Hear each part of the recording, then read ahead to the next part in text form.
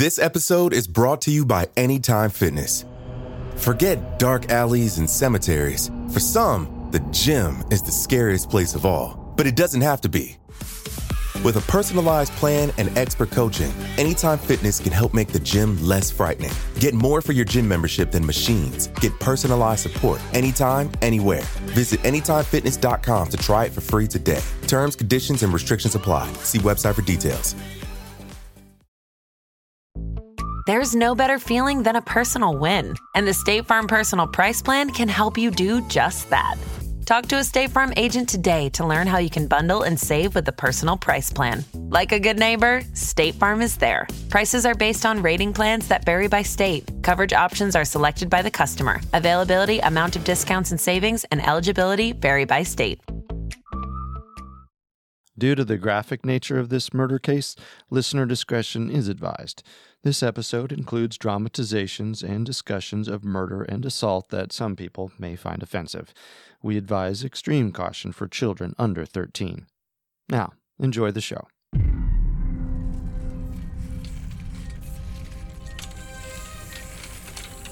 All doctors do CPR. What are her vitals? Blood pressure is 60/40. That can't be right. Check again. Joan, we're gonna check again. Let me see your arm.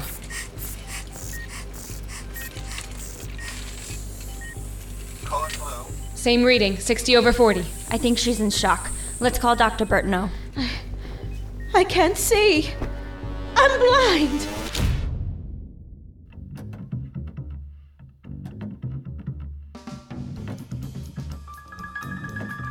This is Unsolved Murders, True Crime Stories. You're listening to our final episode on the mysterious death of Joan Robinson Hill. If you want to hear our investigation into other cold cases, you can listen, subscribe, and write reviews on your favorite podcast directory. You can also listen through our website, parcast.com, spelled Parcast.com. I'm your host, Carter Roy. And I'm your host, Wenndy McKenzie. Joan Robinson Hill was only 38 years old in March of 1969. An experienced equestrian since she was a kid, Joan led an active and healthy life. She had won several national titles in the sport and continued to participate until the end. She didn't seem a prime candidate for a horrible illness. Yet that's exactly what seemed to have happened. After a few days of extreme nausea and vomiting, Joan was hospitalized and her symptoms worsened until death. Sure. A horrible illness can appear suddenly and unexpectedly. But the circumstances surrounding Joan's death were mysterious enough that they led to a murder investigation with seemingly only one possible culprit. But, as tends to be in the case here on Unsolved Murders, that was hardly the end of the mystery, which only spiraled further out of control. For now, let's take you back to 1968, when Joan was still healthy and married to her husband, John. By this point, however, the marriage was far from healthy. Hey, John. John? Hey, I was kind of in the middle of a song. Sorry, I didn't hear you. It's okay. I'm taking Boot to practice. Can you look over the papers that the bank sent? I don't know where those are, honey. They're in the same place I always put your mail. On your dresser, by your watch, and it's getting to be a big pile. Okay. So please look through them. The last thing we need is to be late on a payment again. Okay. I'll look at them. Thank you. As you'll remember from our last episode, John spent over $100,000 on a music room in their house in River Oaks. His oil baron father-in-law, Ash, refused to fund the music room as he thought it was a trivial project, and John still owed him money for the house he'd helped the couple buy. After all, he had already bought his daughter Chatsworth Farm just 5 years before they decided to buy another house. Once John got a loan from the bank and built the opulent music room, it became his obsession. He would spend all of his free time in there, spending an estimated 20 hours a week practicing and playing. Joan became angry at just how much money he was spending, which John interpreted as her getting mad about him pursuing his passion.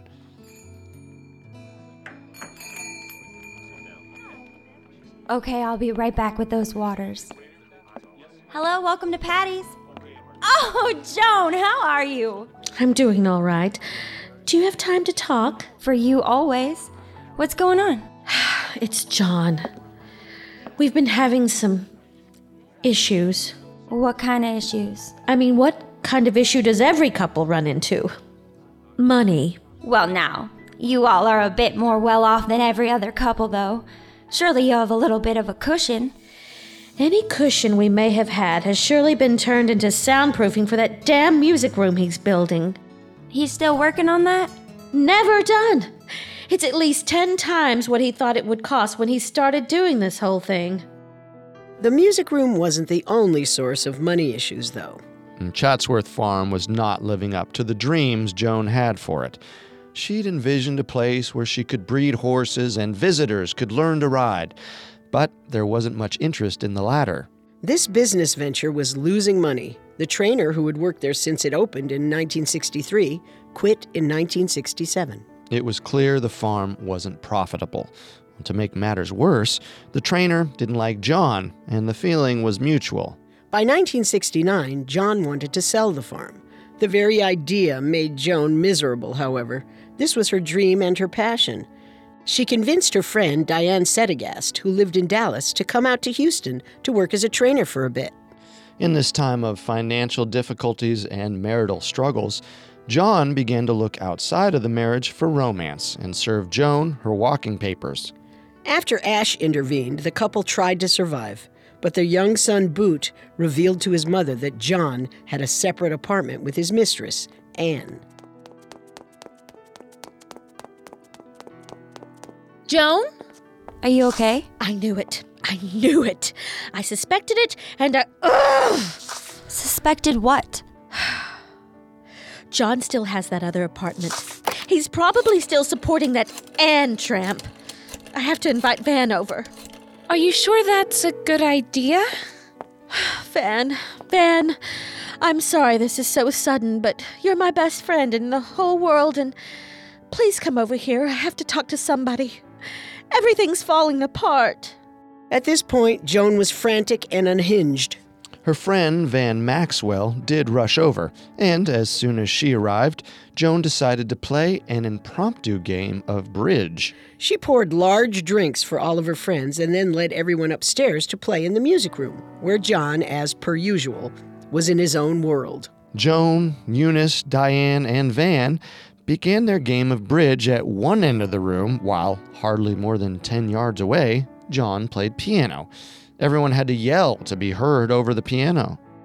Joan took the opportunity to trash-talk John in bits and pieces. When he'd stop playing or walk closer in the room, she would stop. This game of chicken continued as the game of bridge became less and less important. I'm going to the lawyer on Monday. It's just about over between us. He can hear you. Can't we discuss this later? I want him to hear. Then I'm leaving. No, stay and finish the game, please. Only if you stop talking about John that way. He's right here in this room. At least write notes if you have to say something. Okay. And that's just what Joan did. She loudly scribbled notes detailing all of John's indiscretions. John suddenly put a romantic ballad on the record player. It clearly had a special meaning to Joan. She looked up at her husband as it played, and she began crying. Van's discomfort only got worse, and she left to go to the restroom. Her seat abandoned, John came by and stood by the table. Breaking the awkward lack of conversation, Diane suggested that Joan and John should dance to the song. The oddities only spiraled from there. When Van got back from the restroom, she saw the two in each other's arms, dancing romantically. Joan's head burrowed into John's shoulder. Van then left the house entirely, the night too strange for her to take anymore.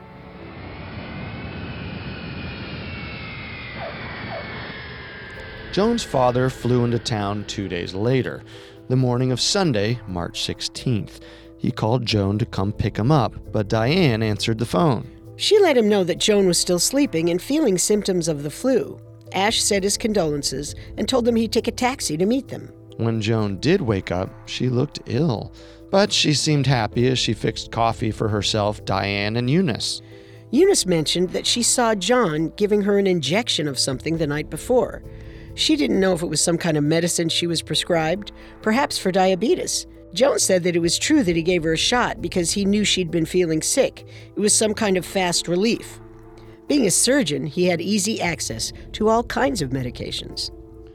Joan then went on to give a completely different review of her husband than the one they were treated to the night before. She said he made her so happy and that he'd made her feel better last night than she'd ever felt in her whole life. She thought things were going to finally work out for them. But while they were having their coffee, Joan suddenly became sick and had to rush to the bathroom. Having just thrown up what little she'd had to eat and drink that morning, she decided to go back to bed, where she'd stay for most of the day. Her husband frequently went into their room to check up on her, and at around noon he said he was going out to get medication to give her another shot. He told Diane to get her a Coke, and when Diane did, Joan threw up again after the first sip. Hello? I need to speak with the doctor. Who is this? Is the doctor in? Well, may I ask who is calling before... I must speak with the doctor. I'm sorry, but... Strange calls like this happened several times throughout that Sunday.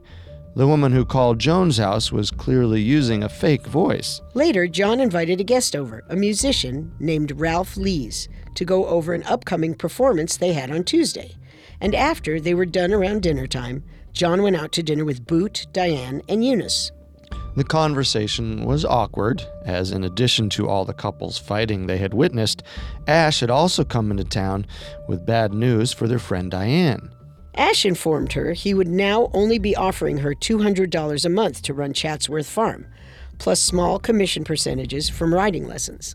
Adjusting for inflation, that's about $1,300 a month in 2017, right around the poverty line. Ash said the farm was a sieve for money and just a hobby for Joan. Diane refused to continue on at the new rates, and so she and Eunice were set to leave the next day. On their way home from dinner, they picked up some orange juice to help settle Joan's stomach. John gave it to her and then left the house to, in his words, meet a musician. He wasn't back until after midnight, and Joan threw up repeatedly throughout the night. We should head out now. Agreed. The last thing I want is to be stuck on the highway all day. Oh, hey, John. Hello, ladies. So I guess this is goodbye? I guess so. How is Joan? Oh, she's been up and down all night. I'm going to stop by the pharmacy and get her some more medication on my way to work. Well, is she all right? She's got a virus. The two went to Joan to see her one last time, and while Eunice brought her some water, Diane asked Joan if she wanted them to stay until she felt better. Joan felt awful about the offer her dad had made and said she didn't need them to stick around, especially in an uncomfortable environment. She'd discuss the whole matter with her later and figure something out. The women kissed Joan goodbye, and that was the last they'd see her. Our story will continue in a moment after a brief message. This episode is brought to you by Anytime Fitness. Forget dark alleys and cemeteries. For some, the gym is the scariest place of all, but it doesn't have to be. With a personalized plan and expert coaching, Anytime Fitness can help make the gym less frightening. Get more for your gym membership than machines. Get personalized support anytime, anywhere. Visit AnytimeFitness.com to try it for free today. Terms, conditions, and restrictions apply. See website for details. And now, back to our story.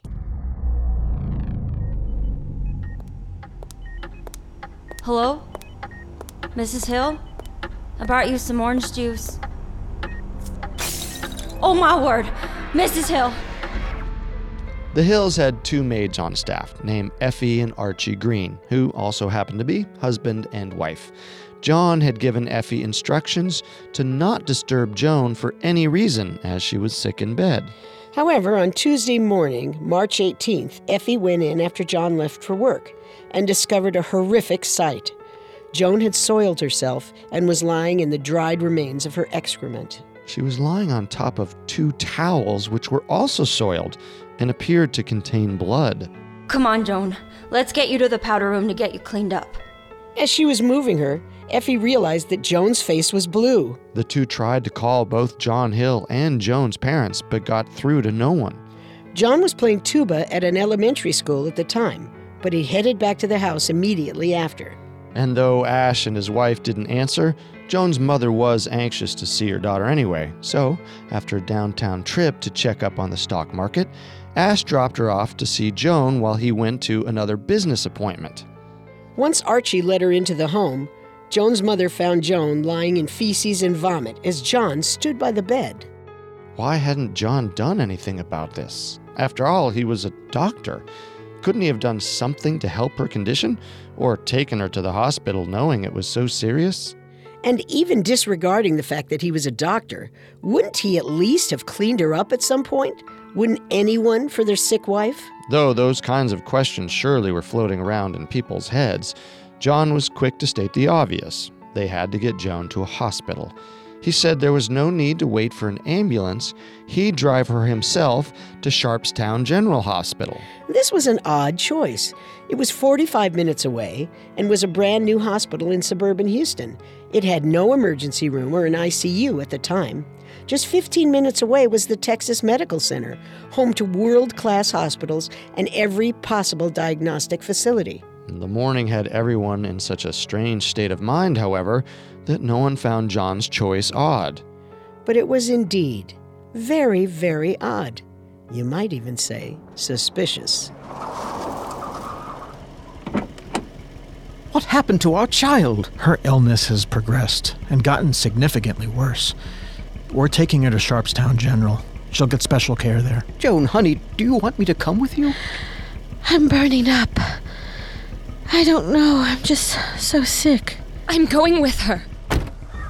Rhea later recalled that John seemed to drive like a snail on their way to the hospital, and tensions in the car worsened when Joan cried out to her mother that she was going blind. John called this a blackout. When they finally got to the hospital, a nurse rushed out with a wheelchair to take her to a private room. They couldn't believe her blood pressure when they first read it as 60/40. They thought there had to be some issue with the machine. Ideal blood pressure is more than 90/60 and less than 120/80. They checked again, and they got the same dire reading. And the nurse decided Joan was in a state of shock, meaning her blood passage to tissues was too low, causing cellular injury and tissue malfunction. The nurse called Dr. Walter Burtonow, who was Joan's primary care physician, though he had never seen Joan other than socially. He thought she simply had a flu based on the way John had described her symptoms. But when he got to the hospital, saw the state she was in, and ordered IV fluids, he now thought she had some kind of food poisoning. He still wasn't sure, so he asked another doctor, Frank Lanza, for his professional opinion. Dr. Lanza thought she was in septic shock, which is a condition in which an infection causes organ damage and leads to extremely low blood pressure and problems with cellular metabolism. He ordered more extensive blood cultures, but this kind of test could take up to 72 hours to get results. And by just 6 hours after her admission, a nurse noticed that Joan wasn't passing any urine through the kidney catheter, indicating kidney failure. Doctors increased IV fluids to try to stimulate the kidneys to create more urine. At this point, Ash came into the room, promising to bring his daughter her favorite roses the next day, but the nurses kicked him out. By 8 p.m., she was in grave condition. The increased IV fluids had no effect on the kidneys, and her blood urea nitrogen level was elevated. A kidney specialist, Dr. Bernard Hicks, was brought in and immediately was able to diagnose severe kidney failure. Since there was no dialysis machine at that hospital, Dr. Hicks wanted to perform a peritoneal dialysis, which is where a tube is placed in the stomach and a second tube has a blood-purifying solution forced in and out of it. The procedure essentially turns the peritoneal cavity into an artificial kidney. But he wanted John's permission before beginning the procedure, and John had left the hospital hours ago. He was, unsurprisingly, in his music room when the doctors called at 9:15 p.m. to summon him, and he didn't show up at the hospital to give his consent until a couple hours later after 11. That is when the doctors began the procedure. There seems to be slight improvement. Yeah? Well, honestly, I don't know if I even want to go that far. But she's at least stabilizing. Her blood pressure has raised mildly, and the peritoneal dialysis seems to be working. It's going to be under Dr. Hick's charge now, so I'm going to be heading home. I'm going to spend the night here. There's a couch in the patient records room I saw. Yes, that's fine. We'll be back tomorrow morning to get her back in shape. Thank you. After Dr. Burtnow left around midnight, Doctors Lanza and Hicks left around 1:30 a.m. when Joan seemed stable. It was now March 19th. She was in the care of nurses and a night resident who conducted the patient census. Joan, honey, I'm gonna be here. I'll be just down the hall if you need anything. Just get some rest. John left the room while the nurses continued to check on Joan's vitals. Unfortunately, only 1 hour later.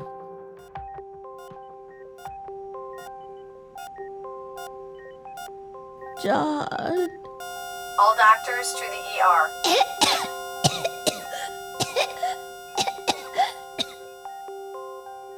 In a horrific scene, Joan struggled for air when a rush of blood erupted from her mouth. The resident rushed in to give her a shot of adrenaline, but it was too late. Joan Robinson Hill was dead. As the news of Joan's death reached John and Joan's parents, the events that happened next get a bit confused and blurry. John was distraught, sobbing and screaming, and he called his close friend and neighbor, Dr. Oates, to come visit him in the hospital. I can't believe it. My beautiful wife, gone. I know, John. You must feel awful. I'm so sorry. Joan, no, not my Joan. There, John. You have to pull yourself together. I know.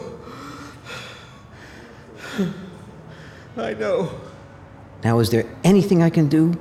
Anything I can help you with? Can you get a hold of the City Gas Cop Funeral Home and have them get her body and prep it for burial? Of course. Dr. Hill, how are you holding up? I'm barely holding up at all. My condolences. I can't imagine how hard this must be for you. Now, I don't want to seem too insensitive, but we must get the autopsy done. Autopsy? Yes. You know as well as I do that that's the law. She died in our hospital within 24 hours of admission.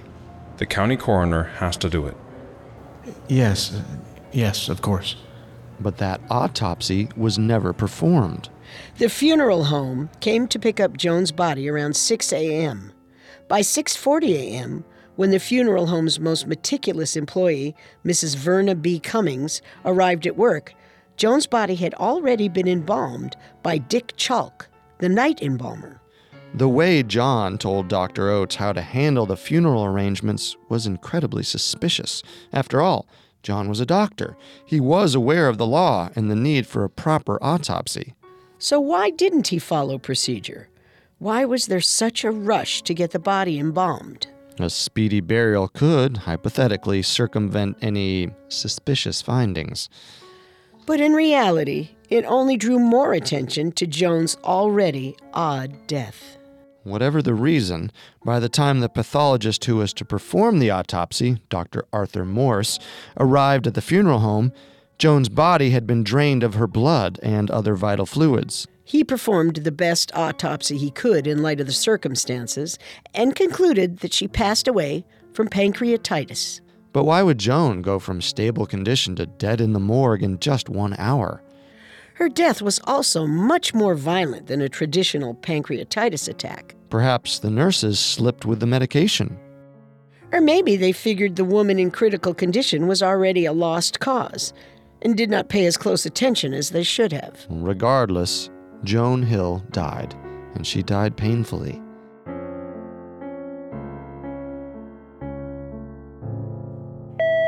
Yes? Mr. Ash Robinson is here to see you. Send him in. I presume you've read over the material I sent. Statements from several doctors you've consulted, each one saying they doubt the prognosis that pancreatitis was the cause of your daughter's death. And my condolences to you, sir. Thank you very much. Now, I believe my Joan didn't pass away from any kind of natural illness at all. I believe her husband John murdered her. Ash met with Assistant District Attorney I.D. McMaster on March 21st, the day Joan's funeral was supposed to be held. He explained in detail the events leading up to Joan's death, and also shared the strange way the original autopsy came to pass. All right, Ash, here's what I'm going to do. I'm going to have the Harris County Medical Examiner go to the funeral home immediately to look the body over before the funeral. He should be able to get blood and urine samples, and we can see if you have a case from there. The medical examiner did just that, and by the end of March, he had his conclusion. He found a completely different cause of death than Dr. Morse. However, it was not the answer Ash was expecting.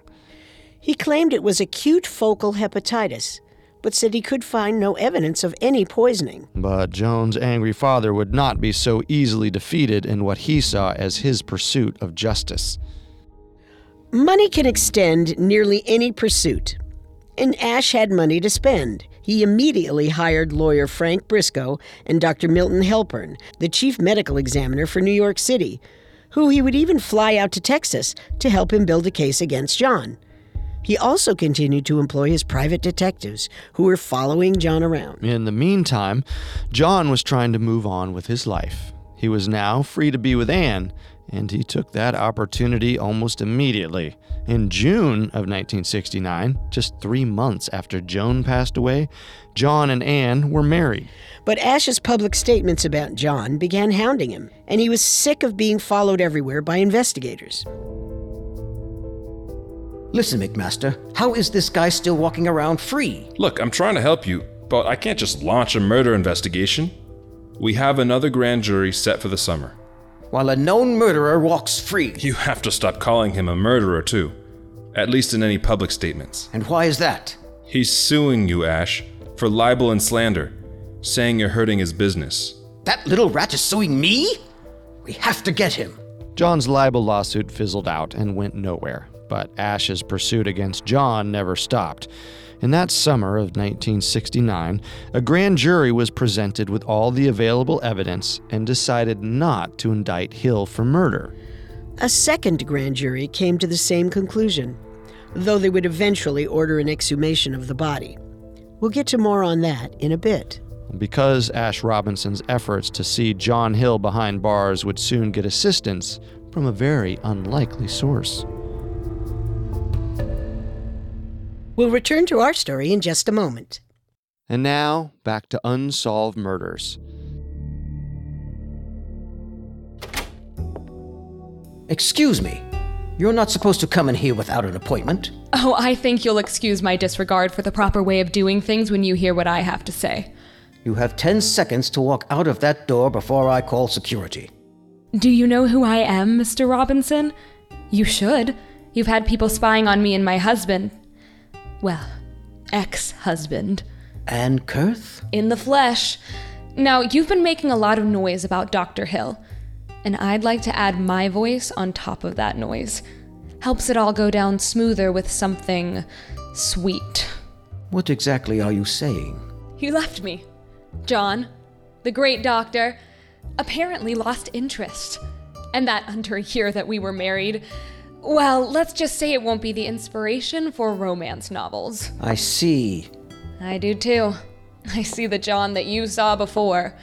The one Joan saw. He's scum. And it'll be easy to convince everyone.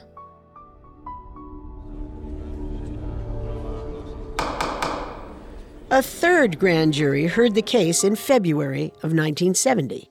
Remember that exhumation and autopsy ordered after the second grand jury? Well, the New York doctor Ash had hired was one of 10 doctors who performed this third autopsy on Joan, and they now concluded that she suffered a massive infection that led to death from either meningitis or septicemia. They noted to the grand jury that they could not determine what initially caused the infection because of the early illegal embalming process. This was enough to plant a seed in the panel's mind, along with Ann Kurth's testimony that John had told her he had murdered Joan. This was huge. Would John really confess to his one-time lover that he murdered his wife? He was trying to convince Anne that he would leave Joan after all. But would she really want him to resort to murder? Would she marry him knowing that? Or was she so angry at her ex, she was willing to say anything to ruin his life? There still wasn't quite enough to prove John had beyond a shadow of a doubt poisoned his wife. But the prosecutors thought of a new tack they could take. The incredibly rare charge of murder by omission. They essentially claimed John's care and lack thereof killed Joan. The jury voted in favor of this 10-2, and it was Texas's first time ever charging someone with that crime. On February 15th, 1971, John Hill's murder trial began. Did you notice anything unusual at Dr. Hill's apartment the week of Mrs. Robinson Hill's illness? I did, though I didn't realize it at the time. I went into the bedroom and I saw 3 petri dishes with something red in them. He told me it was just an experiment and to stay away from them. I mean, I believed him. He was always bringing his work home. Did you notice anything else unusual that week? I noticed some pastries in the fridge, which was strange because he didn't normally have that kind of stuff at the apartment. And he seemed to get very stern, telling me not to eat them. If you'll recall, when John brought Joan and her friend some pastries, he made sure the ladies didn't eat the pastry intended for Joan. Well, look what the cat dragged in.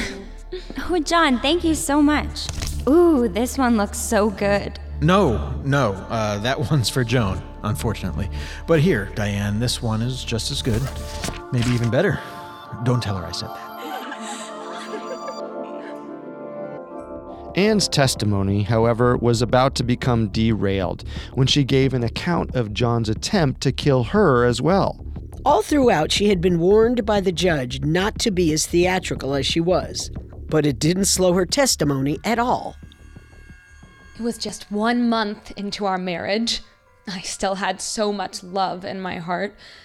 We might have gotten into some small argument, something silly, when suddenly he smashed my side of the car into a bridge. Order! Order, Miss Kurth. Please just answer his questions. I'm sorry. After he tried to crash the car, what happened next? He pulled a syringe from his pocket and tried to get it into me. I was able to knock it out of his hand, but he had another one waiting. And what did he do with that one, if anything? He tried to get that syringe into me. Was he attempting to treat you or harm you? Do you know? Yes, I know. Because he told me how he had killed Joan with a needle. The defense jumped at this outburst. They demanded a mistrial because they had not had a chance to prepare for an accusation of direct murder. The case was simply murder by omission, or a failure to act upon Joan's sickness. The judge granted the request, and a new trial would take place in November of 1972. On September 24th, 1972, Hill and his third wife, Connie, were returning home to Houston from a medical conference. And before we get into it, yes, an accused murderer still managed to get 3 women to marry him. And while the couple was settling back into their house, a masked intruder forced his way in. John, are we expecting anyone? Certainly not at this hour. Ah! John! Oh my God! Oh my God! On September 24th of 1972, John Hill was shot dead in his River Oaks home, though Connie was spared. Hill was a wealthy man. A robbery gone wrong would seem to be the most obvious reason for his murder. That's certainly the story Bobby Wayne Vandiver went with. I'm not telling you anything. You want to make this harder on yourself? I figure you waste my time, I'll waste yours. Huh, real smart, playing chicken with a cop. Bobby was a small-time criminal who was turned in after being spotted near the crime scene. He refused to cooperate with the police investigation at first, but it didn't matter. Vandiver was formally charged with murder after breaking down and confessing as the investigation dragged on. It wasn't only me. What now? It wasn't. I didn't do it alone. Vandiver immediately turned over his girlfriend, Marcia McKittrick, and infamous local madam, Lilla Paulus, who he claimed helped him plan and execute the murder. Bobby claimed Lilla had paid him $5,000 for the murder. He also made claims that it was Ash Robinson who wanted John Hill dead and put the contract out. Accusing the victim's former father-in-law of paying to have him killed is a damning claim. Adjusted for inflation, if Ash were the purse strings behind the hit, he would have shelled out the equivalent of $28,000 for the murder. Ash spared no expense for his daughter in her life. But this was one expensive murder if he truly were responsible. Well, the police didn't buy Vandiver's motive, even though he was a career criminal who had seen his fair share of the inside of a cell. A botched robbery that ended in the death of someone wasn't outside the realm of possibility for him. But why confess to something so intricate? Is it possible he wasn't hired by Lilla to murder John Hill, but by someone else? Well, John was certainly a sleaze. It's not absurd to think he left a trail of jilted lovers. Any other possibilities seemed like quite a stretch, though, and Vandiver's confession made too much sense to doubt it. A grand jury chose to indict Bobby and Marcia for first-degree murder and Lilla as an accomplice. They set Bobby's trial for September 1973. However, once again in this strange case, it was a trial that would never occur.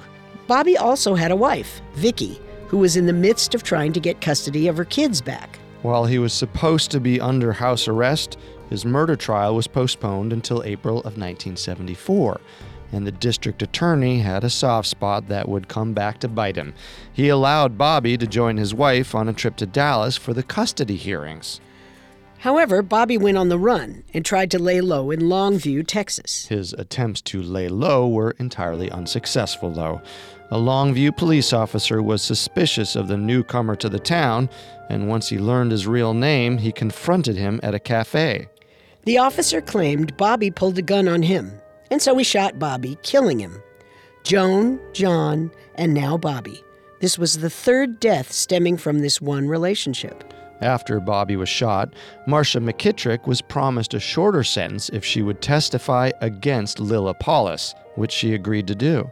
Marcia was sentenced to 10 years for being the getaway driver and was paroled after just 5 years. In the trial of Lilla Paulus, Marcia testified that Lilla had been given $25,000 by Ash to kill Dr. John Hill, and $5,000 of that was given to Bobby to actually do the deed. And for the second time, a family member testified against their own family.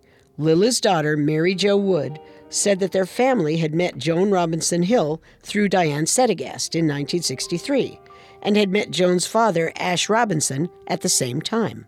She then said when she visited her mother in 1970, she overheard a call from Diane saying that Ash was looking to hire someone to put a hit on John. For her part, Diane Sedegast admitted that she had met Lilla before, but denied ever saying that Ash wanted to kill John. She also said, as far as she knew, Ash and Lilla had only met in person once, in 1968. The jury found Lilla guilty, and she wound up with the longest sentence of anyone, 35 years.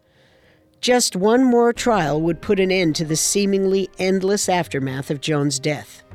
In 1977, Dr. John Hill's last wife, Connie, and her son, Robert, officially brought a civil suit against Ash Robinson, saying that he caused John's death. They were fully convinced Ash was seeking revenge for a crime John didn't even commit. Ash had never liked John, after all, and this wasn't private information. Anyone who had met him before Joan's death would say the same thing, and he screamed his theory that John was a murderer from the rooftops. Their civil suit didn't have much evidence, though. Lilla Paulus's daughter didn't testify this time around, so it was mainly up to Marcia McKittrick's testimony against Ash's. They both took polygraph tests, but in a final shocking twist, both tests said the two were telling the truth. Marcia seemed to fully believe Ash was responsible for John's death, but Ash also seemed to fully believe he wasn't. The jury acquitted Ash, and that was the end of that. So what actually happened to Joan Robinson Hill? Did she just come down with an unfortunate infection and her cheating husband couldn't care less as his wife passed away? Maybe Ann Kurth encouraged him to always look the other way so their problem would go away.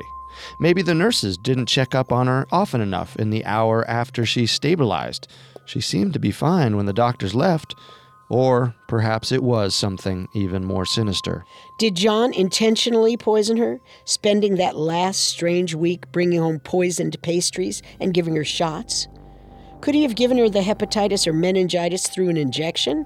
As a doctor, he'd have access to a wide range of hazardous chemicals, and it's possible none of them were detected because he knew the proper channels to get her embalmed before an autopsy could be performed. Let's look at the facts again. Joan was a socialite with an incredible talent and an overprotective father. John was a successful surgeon with a wandering eye who had begged Ash Robinson for money and been denied.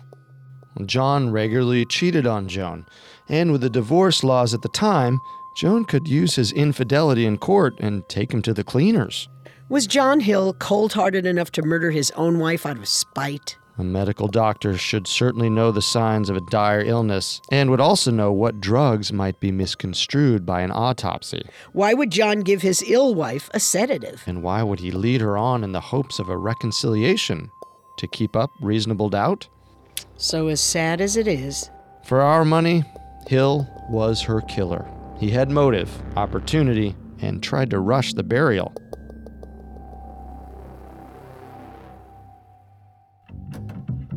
But what do you think? An ill-informed mistake or malicious murder? And who do you think murdered Dr. John Hill? Weigh in on Twitter at Parcast Network or on Facebook.com/Parcast with your own theories. Don't forget to subscribe to Unsolved Murders on iTunes, Google Play, SoundCloud, Stitcher, or any other podcast directory. If you like what you hear, leave a 5-star review or tell us what you think on Facebook or Twitter at Parcast Network. A new episode comes out every Tuesday. Thanks for listening. We'll see you next time. If we live till next time. Unsolved Murders True Crime Stories was created by Max Cutler, is a production of Cutler Media, and is part of the Parcast Network. It is produced by Ron and Max Cutler, sound designed by Ron Shapiro and Kenny Hobbs, with production assistance by Maggie Admire and Carly Madden, and written by Samantha Gurash and Kenneth Martin. Unsolved Murders True Crime Stories stars Carter Roy and Wenndy McKenzie. The amazing cast of voice actors includes, by alphabetical order, Jerry Courtney Austin, Mike Capozzi, Kimberly Holland, Kenna McEnroe, Manu Narayan, and Steve Pinto.